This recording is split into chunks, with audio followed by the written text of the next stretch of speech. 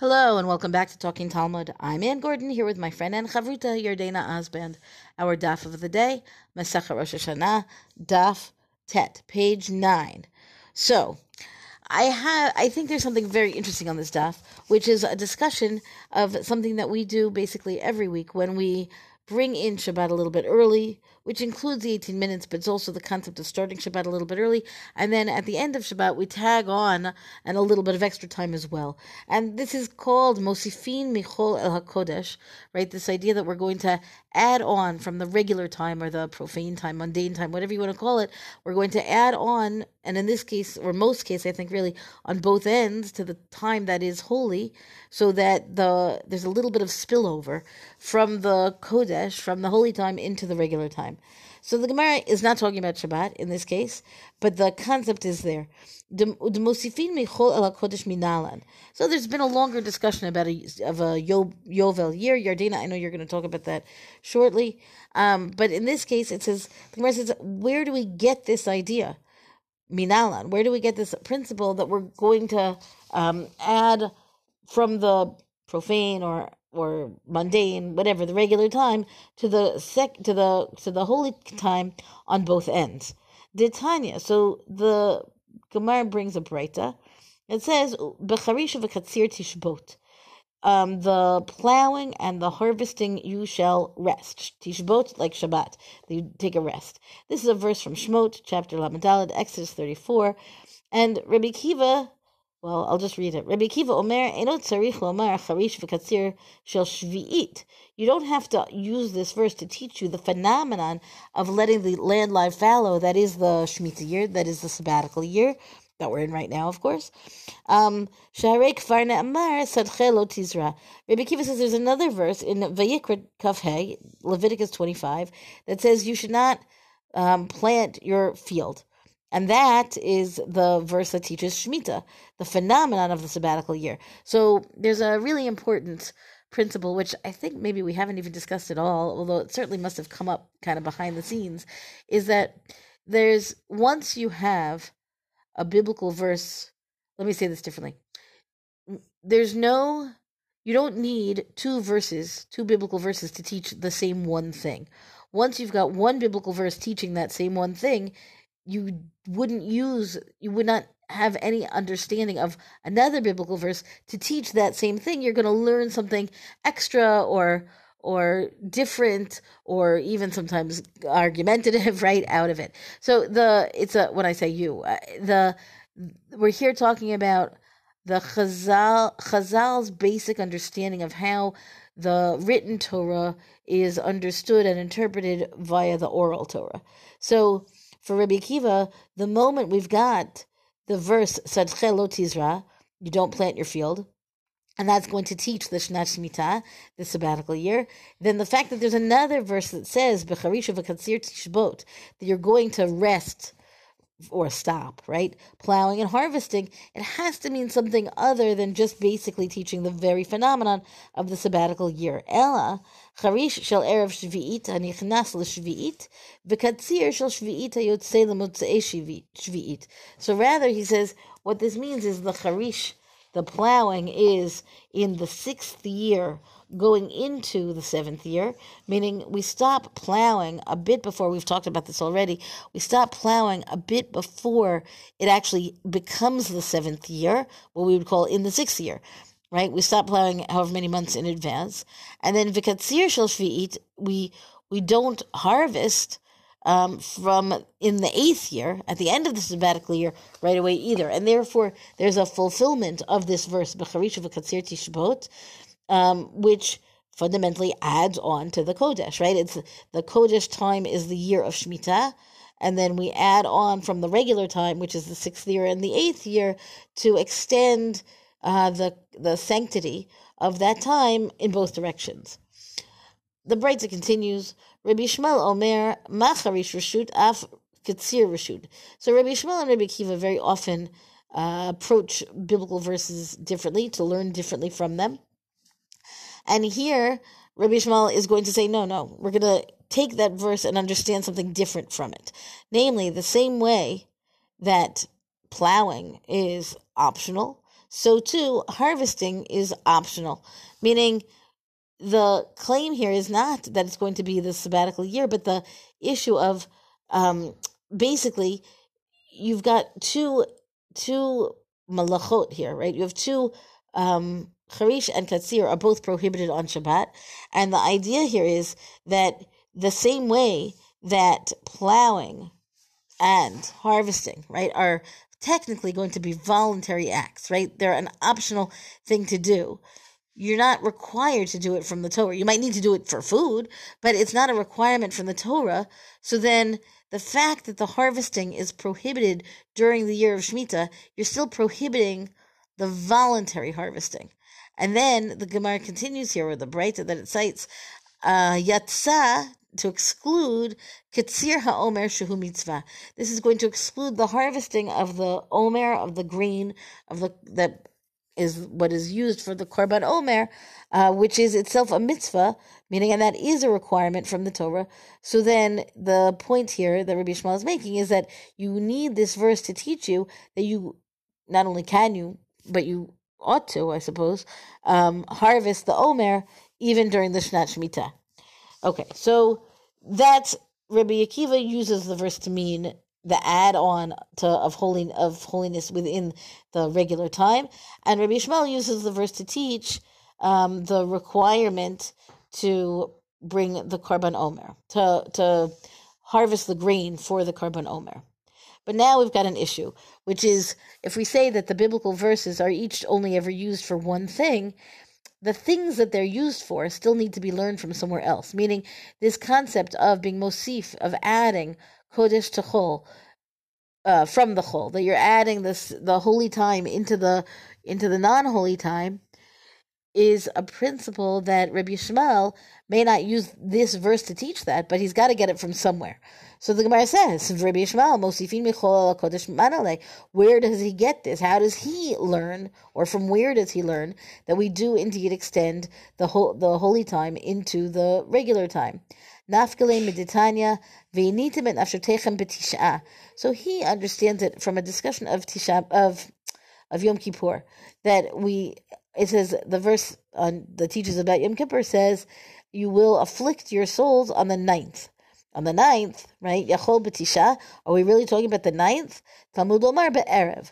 So the Gemara says we're not talking about the entirety of the month of, the entirety of the day of the 9th, rather in the evening. If we're talking about the evening, does that mean that from when it gets dark? Talmud Omar b'tisha. So the conclusion here is, the Gemara's conclusion here is that we're talking about the 9th, not where you're still in the 9th, meaning not at the end of the 9th when it's already the 10th and it's gotten dark, but rather, earlier in the day, hakaitzad. And how is that going to be manifest? How do we add in that time? Matchil umitaneh bi ba'od yom. You start fasting when it's still daytime, when it's still daylight, which of course is what we do, meaning it's not noon, obviously it's not that the sun is high in the sky, but we do have a little bit of time when it is still daylight out, before it really kicks in to be twilight, when we're already fasting on Yom Kippur. It's Erev Yom Kippur going into Yom Kippur. So that's exactly that. Excuse me. Milamein shemosifin mechol el kodesh. So that's where we learn that, or there's an example there of adding from, extending the sanctity to the time that was not yet, that's regular time. Now, the point here then is that Rabbi Yishmael is using a different biblical verse, a different halachic case, to get to this point of extending the time, extending the holy time. So the Gemara goes on to discuss a little bit more about this Yom Kippur and how it all applies. But what I found to be interesting here, besides the fact that I think the very important element of the different members of Chazal using biblical verses to understand or interpret different halachot, and then still having to relate back to the other halachot. Besides that, I think it's just an interesting and important concept that we take from the kodesh, that we take from the sanctity the sanctified time and extend it into the regular time. There's this idea that we should have a little bit more of that sanctified time in our approach to the time that is, that much more of an intense sanctified time. For example, Shemitah, right? The fact that we have a little bit of the Shemitah, meaning don't do the harvesting and then don't do the plowing and then don't do the harvesting on either end. Or Yom Kippur, the fact that we start a little bit earlier, we extend a little bit later. Or as I said to begin with, even though it's not here, the very concept of having a little bit of an extra time surrounding Shabbat that says we're not do all of it. To me, suggests we're not coming to do the bare minimum.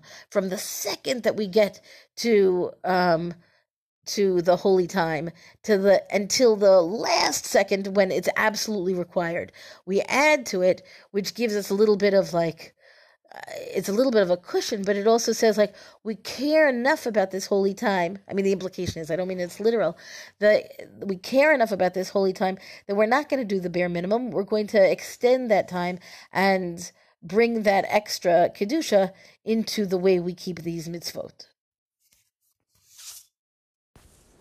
This is one of those passages that's interesting to see because it really is teaching us a lot about Yom Kippur. And if I'm remembering correctly, I think a little piece of this was actually in Masechet Yoma, but this whole thing about the 9th and the 10th and the fasting, it just seems it's much more elaborate here than I think it ever did appear in Yoma. But I have to look it up, and I didn't really look it up, but it's just interesting to see, again, how they got to this. I want to move on to the next topic that appears on Amud Bet, which is this discussion about this word Yovel Ki. Tanu Rabbanan Yovel Ki. Right? So they're quoting this pasuk from Vayikra, chapter 25, verse 10. And they basically present three opinions here about what is the fact that it's a Yovel Hi, right? It is the Yovel. What does it actually teach us? So the first opinion they have is the one of Rabbi Yehuda. Afal pi shalosh shamtu, afal pi shalo taku, yachol afal pi shalosh shilchu, tamid lo marchi, divrei Rabbi Yehuda. So Rabbi Yehuda teaches that, let's say, when the Yovel year starts, let's say that people didn't release their property to the original owners, which is one of the things that happens on a Yovel year, right? If you purchase property, it goes back to its original owner. They didn't blow the shofar, which was a way to signify when the Yovel started. And finally, that they didn't free the slaves, right? They didn't do all those things that it was supposed to happen during the Yovel year, because it says Yovel Hi, Rabbi Yehuda learns that, that still, it's still going to be a Yovel year. And that what essentially he learns here is that one of these halachot has to happen, right? It has to be observed in order for it to be a Yovel year. So yes, you have these three essential things, but according to Rabbi Yehuda, at least one of them has to happen. Rabbi Yossi Omer, Yovel Hi, afal pi shalosh shamtu, afal pi shalosh shilchu, yachol afal pi shalo taku, tamud lo marchi. So Rabbi Yossi says, what does Yovel Hi mean? Even if they don't release the property, and let's say they didn't even free the slaves, it's still going to be a Yovel year. Now, you might have also thought that maybe it's that they didn't sound the shofar, it would be a Yovel year. Therefore, it says Yovel Hi. So according to Rabbi Yossi, he says the shofar actually has to be sounded. So they're saying something a little bit different here. Everybody acknowledges sort of the three activities that has to happen during Yovel, but according to Rabbi Yehuda, just one of those things has to happen, whether it's the property, the slaves, or the shofar, to signify the beginning of the Yovel year. According to Rabbi Yossi, it has to be the blowing of the shofar. If you don't have the blowing of the shofar, then you have a problem, right? And so then they go through a little bit here about, how did they get to that opinion exactly? And then they also, so I'm going to skip that next part, right? Like, how do they, is the verse meant to exclude or does it include? And then they finally go on to say, Davar acher, zo mesurat lebeitin, v'zo eino mesurat lebeitin. So when they're talking about this sounding of the shofar that Rabbi Yossi was talking about, right, that's actually a job of the court, but the issue about the freeing of the slaves, that's not a job that's for the court. In other words, that was up to the individual slave owner. So therefore, what it means is it's the thing that the court had to do, that was what was indispensable, but not necessarily what the individual had to do. And that's how Rabbi Yossi sort of gets to his opinion. So I think we're adding another element here, which is not just what are the essential pieces to the Yovel year and this machlokas between Rabbi Yehuda and Rabbi Yossi, but also recognizing that some of those functions maybe were done by the people, some of them were done by the Beis Din. And then it goes on to say again, my davar acher.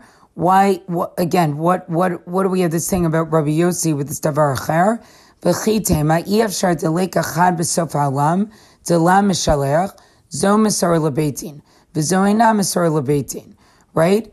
Maybe you could say, right, maybe you need to have this explanation because you might say, right, it's impossible that there wouldn't be at least one slave owner somewhere in the world. In other words, of course there had to be a slave that needed to be set free. But you could say that this sounding of the shofar is giving over to the court and the setting of the slaves being free is not given over to the court.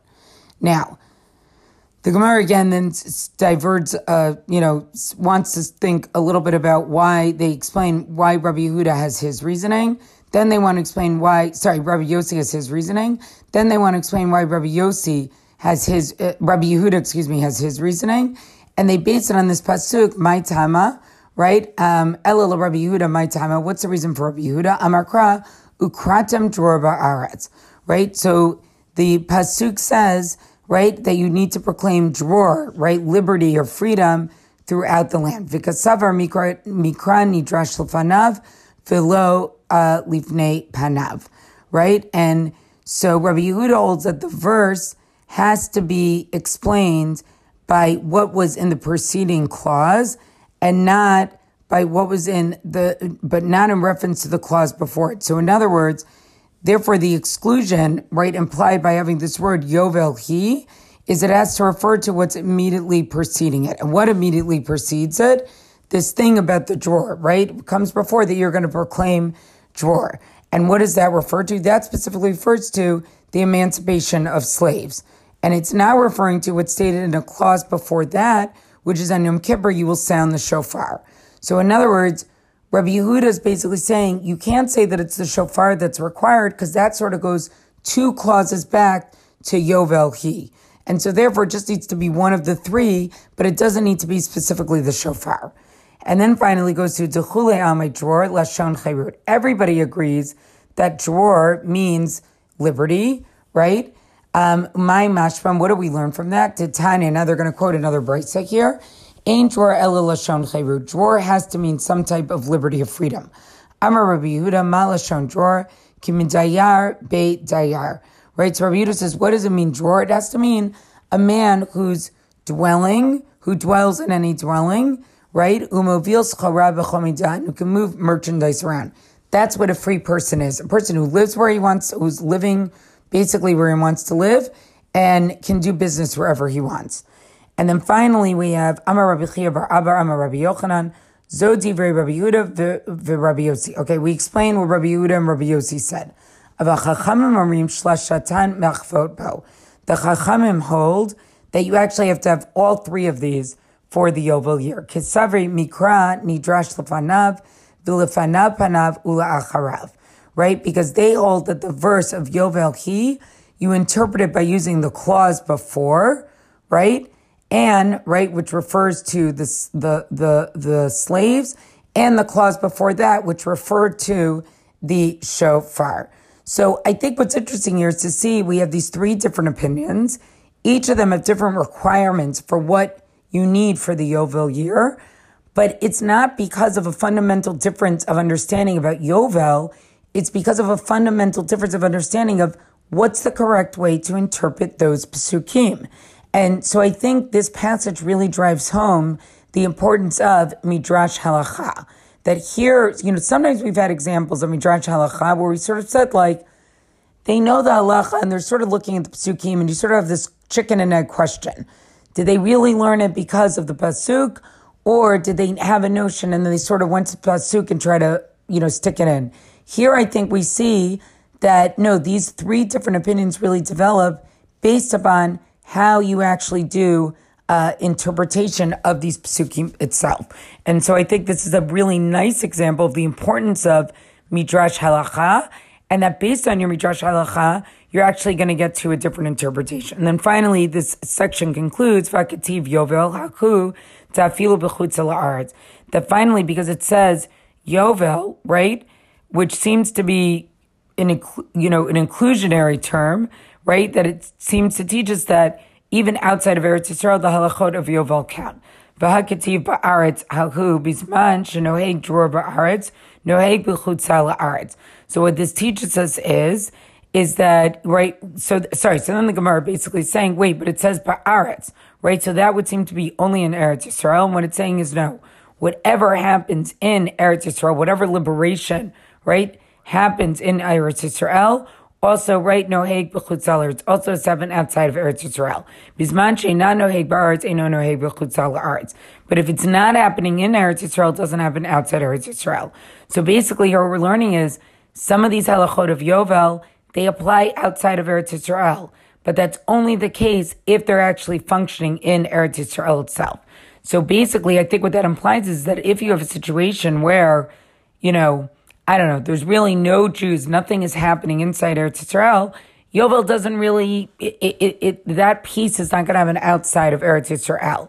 But as long as some of that activity can take place inside Eretz Yisrael, it's also going to apply outside Eretz Yisrael. So I think it's also interesting to see that Yovel, which is so connected to Shemitah and agricultural law, is one of these things that does apply outside of Eretz Yisrael. So, very interesting passage, which I think underscores the importance of Midrash Halacha and shows us how Midrash Halacha can really lead to different conclusions. And finally, teaching us here some of the interesting halachot about Yovel, right? These 3 components of Yovel, whether it's freeing of the slaves, the blowing of the shofar, or returning of the property. And finally, this last piece, what parts of Yovel and under what circumstances also take place outside of Eretz Yisrael as well. That's our DAF discussion for the day. Thank you for joining us. Rank us, review us where you get your podcast. Come talk to us on our Facebook page and tell us what you think about this DAF. Thank you to Rabbanit Michelle Farber for hosting us on the Hadran website. And until tomorrow, go and learn.